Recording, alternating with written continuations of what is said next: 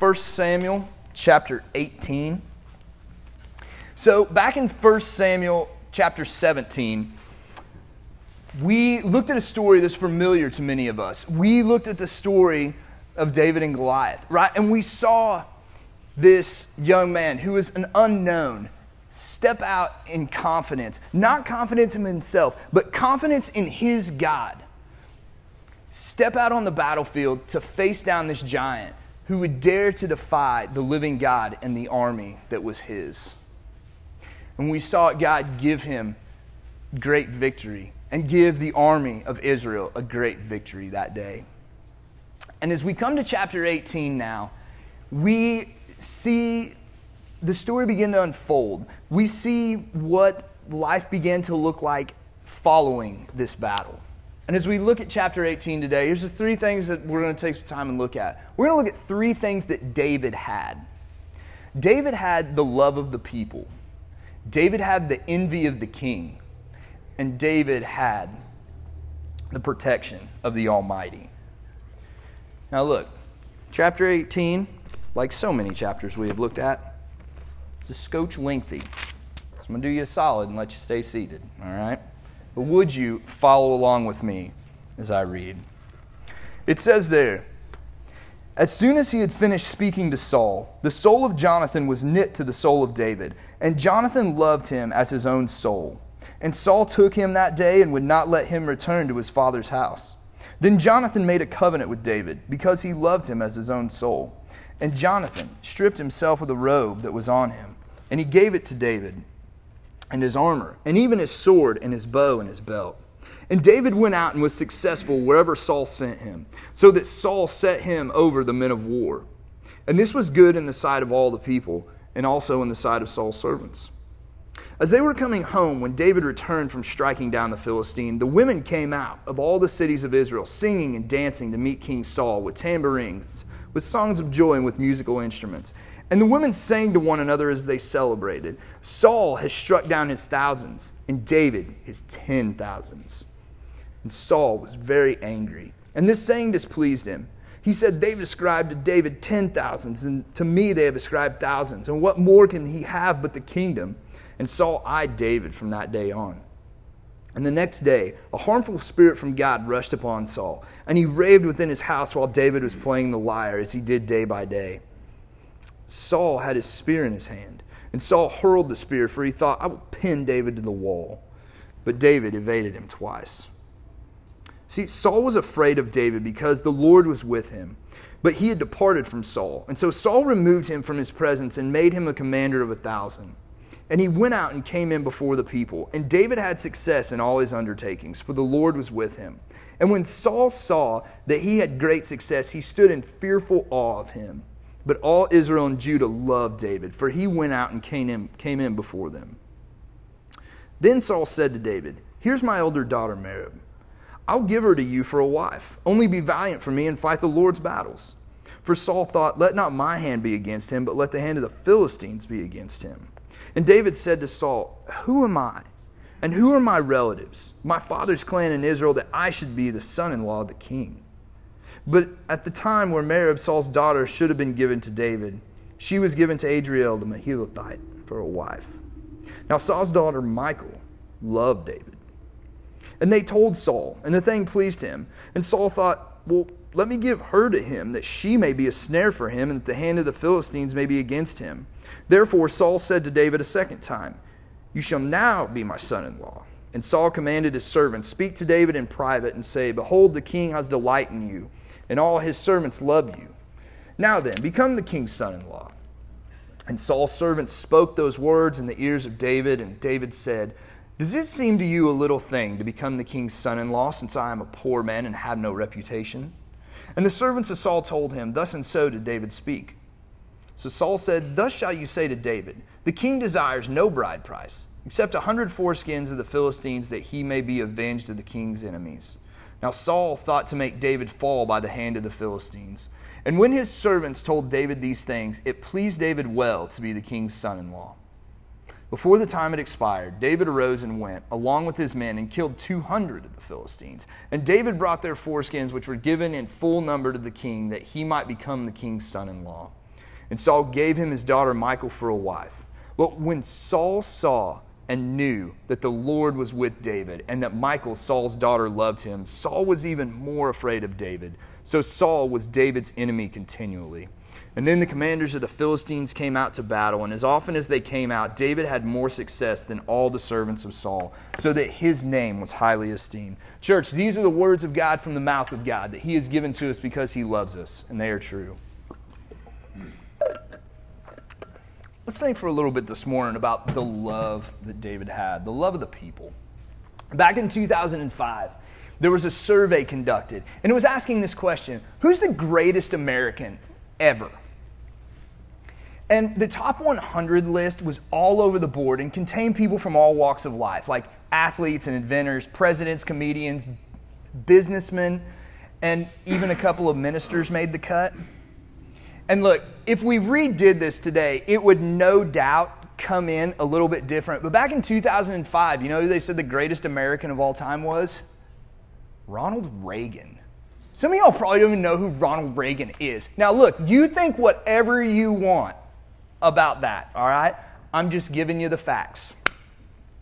But in that vote, individuals that are Americans were saying, I think Reagan kind of stands out above everybody else for whatever reason. They were saying that as individuals, and we collectively, as a whole nation, were saying, yeah, he stands out.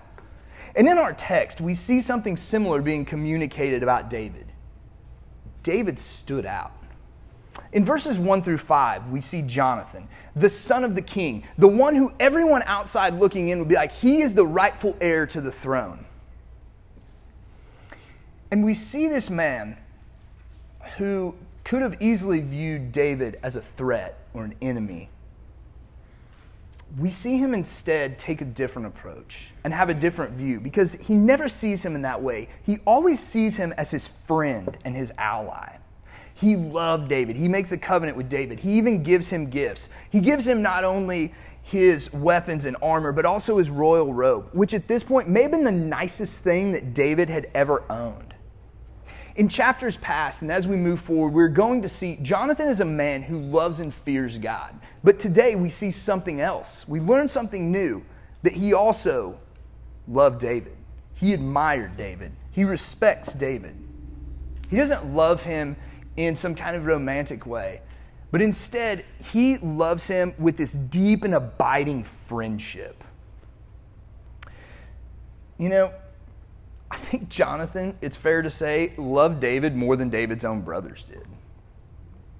And whereas King Saul might have had a mindset something like this, better keep your friends close and your enemies closer, thoughts like that are nowhere in Jonathan's mind. All he sees David as is his friend. Man, have you ever got to enjoy a friendship like that? Have you ever got to have a friendship like the one that David and Jonathan shared? A friendship where you, like these two, could say, our souls are knit together. You know, it's sad, but I think that in many ways our culture has actually hindered relationships like this from forming. I don't think it's always intentional, right? But think about how it practically plays out. I want you to put yourself in the mind of a elementary, maybe mid-school age boy or girl, whatever. Mid-school age kid, okay? Think about the fears that they might have if they were considering telling their friend who's the same sex as them, hey, I love you. They might have a fear of being misunderstood by the person they're telling or other people, that they may be misunderstood and they might think that those feelings go beyond just friendship. They might have the fear of losing a friend because that person may be like, that's weird. Why would you ever say to me that you love me? What about the fears they might have internally? Like, if I feel some way that I think should be expressed in the word love, like, does that say something about me? Should I be questioning what's going on inside of me?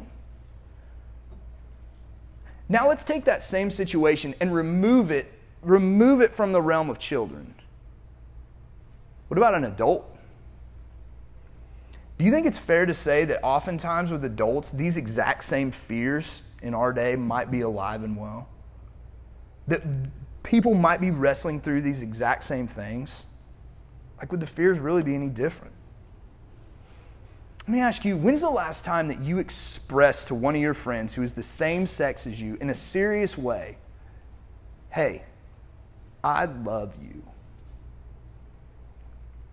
One of the greatest blessings in my life is I have two men who will look me in the face, call me by name, and assure me of the love that they have for me. Do you have that in your life? Is that a love that you express to your friends? Do you have friends like that you can express those feelings to? Or do you like to keep your friendships more surface level and superficial, thinking if I don't go deep, I won't get hurt? Do you have deep friendships? Do you have a friend like that? You know, if you're a Christian, the answer to that question is yes. It may not always be a friend that you can reach out and touch, but the Bible tells us that if you're a believer, then Jesus is your friend like that. That you can express the love that you feel towards him. And that he, in his word, in his actions in your life, is saying it back to you. Hey, Christian, I love you. David Lapine, I love you. Jim Pennington, Kathy Pennington, I love you. And this isn't just from some dude. It's from the creator and sustainer of the universe who gave himself for you to say, hey, I love you and I am your friend. Do you know what it takes to have a true friend and to be a true friend? In part, man, it takes honesty. Matt Chandler says over and over again in different places, to be 99% known is to be unknown altogether. Being a friend is going to be hard. It's going to take work. It's going to mean exposing yourself. But as Christians, this is something that we are freed to do in a way that unbelievers are not, because we don't have to try and hide the parts of us that bring us shame. Think about it. What in your life brings you shame? Is it a trauma you experience? Is it a specific sin you committed a long time ago that just you cannot let go of? Or a sin that continues to be in your life that you just struggle with? Is it a feeling of inadequacy? Is it a flaw? Is it rejection? Is it a failure that you've endured? What brings you shame? As believers, we can be open with those things. We can be open with those things, not just to Jesus, but to our friends who love us. We can share those things with them, knowing that those things in us have been forgiven, and that right now, no matter how we feel, the promise that Jesus made is coming true when he said, I am making all things new, even this thing in you that brings you shame. Our text today tells us that David was loved by a friend. But it also tells us something else, that Jonathan wasn't the only one that loved David.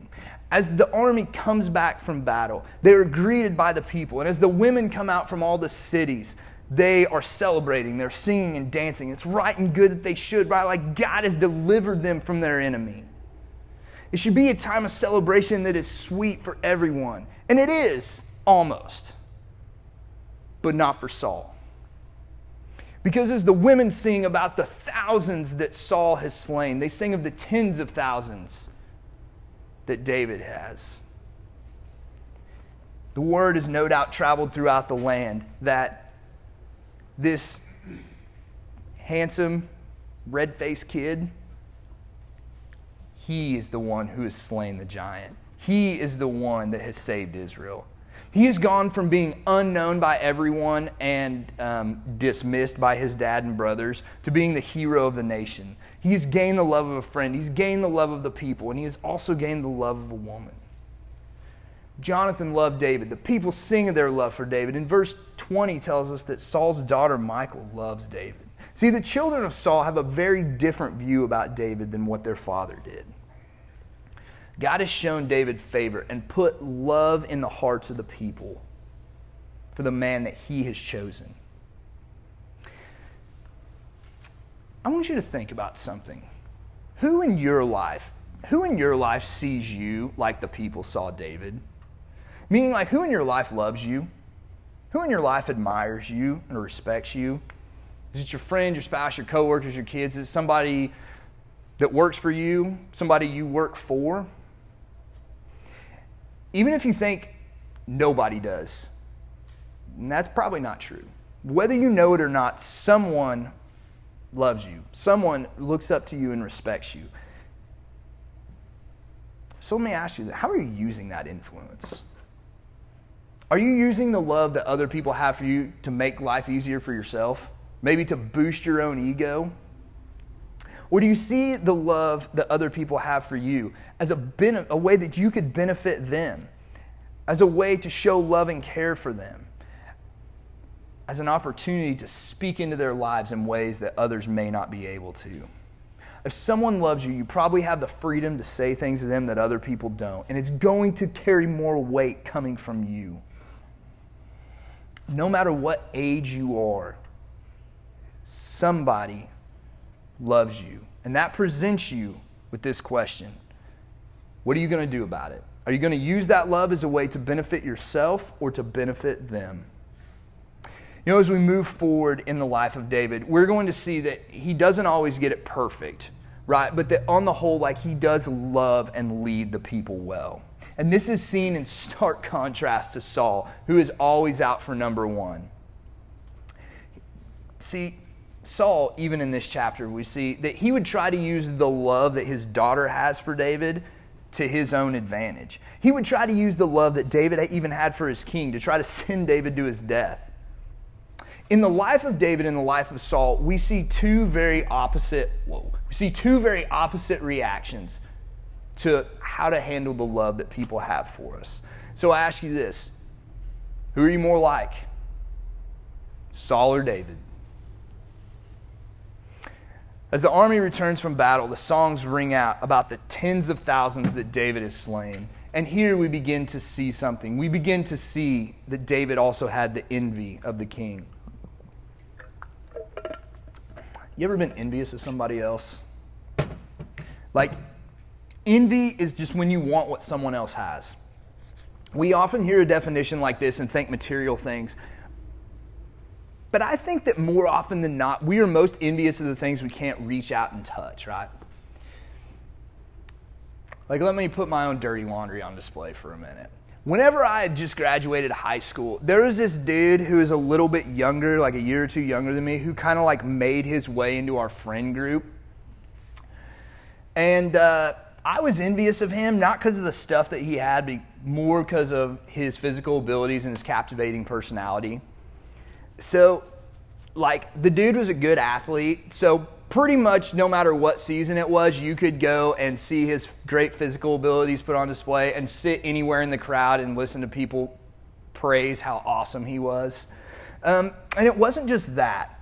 He was also popular, not just in high school, but also with people that were older. He was the guy who like got the attention of all the good-looking girls, well, just all the girls, right? He got all the attention. He was also the guy that could come in to any room and automatically fit in. He was the guy that was down to do whatever you wanted and somehow like always had the energy just for whatever was on the table for that day.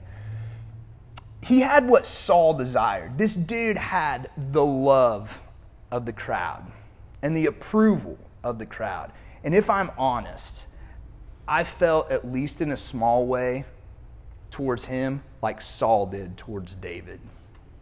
Even though I would call this guy my friend, there was times where I was around him, I'd realize, I'm like, man, I'm angry. I'm afraid. I'm displeased. And I would stand back at him, and you know what I would stand in? Fearful awe. He was a kid. So was David. With Saul, even though this text doesn't specifically tell us, it seems fair to guess Saul was envious that he didn't kill Goliath. He was envious of the love that Israel had for David. He was envious of the fact that his kids were for this other guy. The words that we see here associated with Saul, angry, afraid, displeased, and having fearful awe, you know what these are all describing? These are describing symptoms. all of the things in Saul are symptoms of an underlying issue that is rooted deeply in his heart. In Saul's heart is pride and a love of self. And as he sees his pride wounded and the image of another raised up in contrast to his own, that issue, that sickness that is deep inside of him begins to show symptoms. These symptoms can be seen as we look at him. It's like, oh, he wanted the victory for himself. He wanted David's failure. He even refuses to join in the celebration. Could things like that ever be said of you? I want victory even if it comes at the destruction of someone else.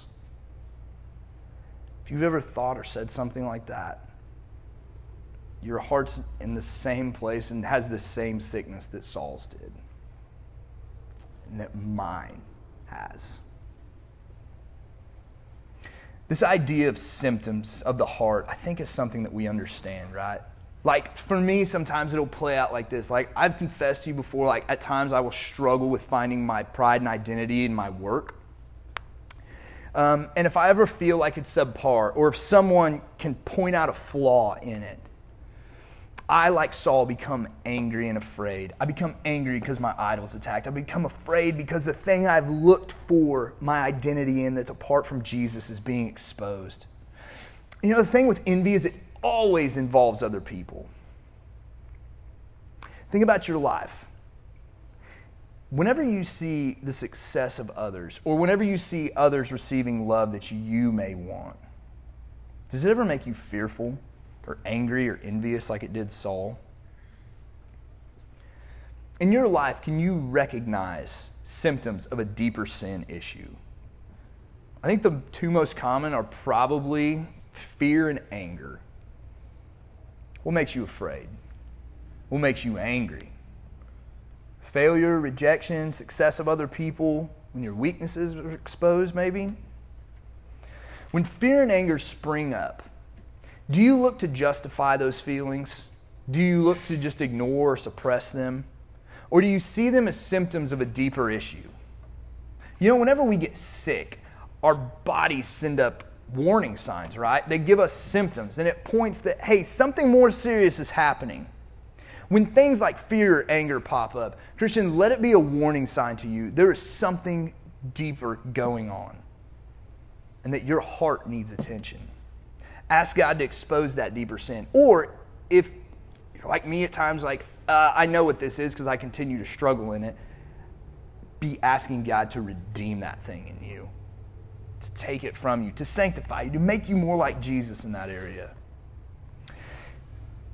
You know, we see that even though David had only ever served Saul, been faithful to him and benefited him, that Saul became David's enemy. It's almost like he chose to be his enemy, and that he was so continually. But we see that David had something else. It was more valuable than the friendship of Jonathan. It was more precious to him than the love of his bride. It was more necessary than the admonition of the people, and more serious than the envy of the king, because David had the protection of the Almighty. Look, protection's something that we all want, right? And we all take actions and measures to make ourselves feel protected. We buy health insurance and homeowners insurance to give us the feeling that our health care, our bank accounts, and our homes will be protected in case things go south, right? We buy firearms and security alarms for our homes and vehicles, and we do it all in the name of protection. And these things are good, and most of the time they're even wise. But there's a level of protection that we all desire that is far beyond the reach of any of these things. As we look at the life of Saul, we see, though, that he was no different than us. He also wanted this same protection. He wanted his throne, his name, his legacy, and his reputation to be protected. He was envious of the human love that David had. But what Saul should have wanted, even more than any of those things, was the protection that God gave David. So if we think about how David's been displayed so far, like, it is pretty stellar, right? Like, his sin hasn't yet been drug out into the light. Like, he was the guy who his family passed over. Like, he was the guy that they didn't want to go fight the giant, and was finally like, yeah, dude, I guess. And then he crushes it, right? Like, he's kind of got it going on so far. And he's been presented as a faithful follower of God. And moving forward, yes, David did love and faithfully follow God, but we'll move forward and see he wasn't perfect. He would sin in big public ways. As we look at his life, we see he had patterns that just remained with him. And even though God didn't always protect David from physical, emotional, or mental suffering, he did protect him from something that he didn't protect Saul from. God protected David from having an unrepentant heart. Saul would look to conceal his sin, to downplay his sin, to justify his sin, and at times almost like even pretend to repent for his sin. And while we would see David do some of these same things, here's what's different. David, as we would often see in the Psalms, David would often, always in the end, be broken by his sin and come to God in confession. The most valuable protection that God offered David, that God gave David, isn't seen in his battle against Goliath. It's not seen when he dodges Saul's spear in this chapter. It's not seen in the battle against the 200 Philistines in the end of this chapter, or any of the battles and predicaments he'd find himself in moving forward. The most valuable protection that God gave David was to protect his heart from being hardened by sin. Christian, is this the protection that you desire in your life more than anything else? Do you desire for God to protect your heart more than you desire for God to protect your health, your bank account, your home, or even your family? Do you ask God for that protection? Because, man, we are lying to ourselves if we ever think we don't need to. All of us are in danger of having hearts that look like Saul's if we don't have God protecting them. And as we trust God to do that work, we too should be at work protecting our hearts. What do we see? What do we hear? Where do we spend our time? And what's the most practical ways we can protect our hearts? Be involved in Christian community. Be active in prayer and constant in the Word. We're going to have seasons that are harder, where we don't do these things as much as we should, where we struggle and sin more. But in those times, Christian, let me encourage you, be constant in prayer. Even if your prayers are something like this: God, hold me, God, help me, God, keep me, and God, protect me. Even in the struggles of life, believer, be encouraged and hold on. Because we are protected by the one that David would call a shield, a fortress, a stronghold, a refuge, and a deliverer.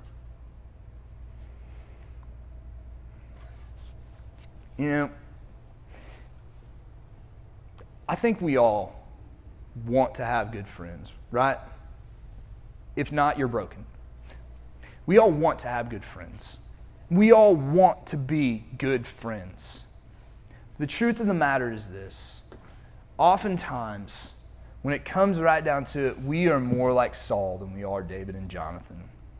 We care more about ourselves. We want what's best for us. We are envious and jealous of other people. The success of other people and the praise that they receive, oftentimes makes us fearful, envious, and angry. This was the heart of Saul. At times this is the heart of me. Because this was Saul's heart, verse 29 tells us that he was David's enemy continually. And because this is my heart, and if you're honest, yours as well, you were born an enemy of God.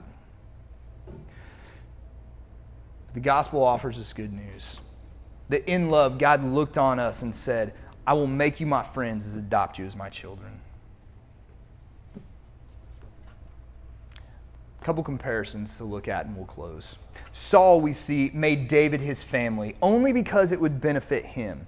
But God makes us his family so that we might not receive the just punishment that we deserve. Saul sent David to war to pay the bride price and hoped that he might forever be wiped off the face of the earth.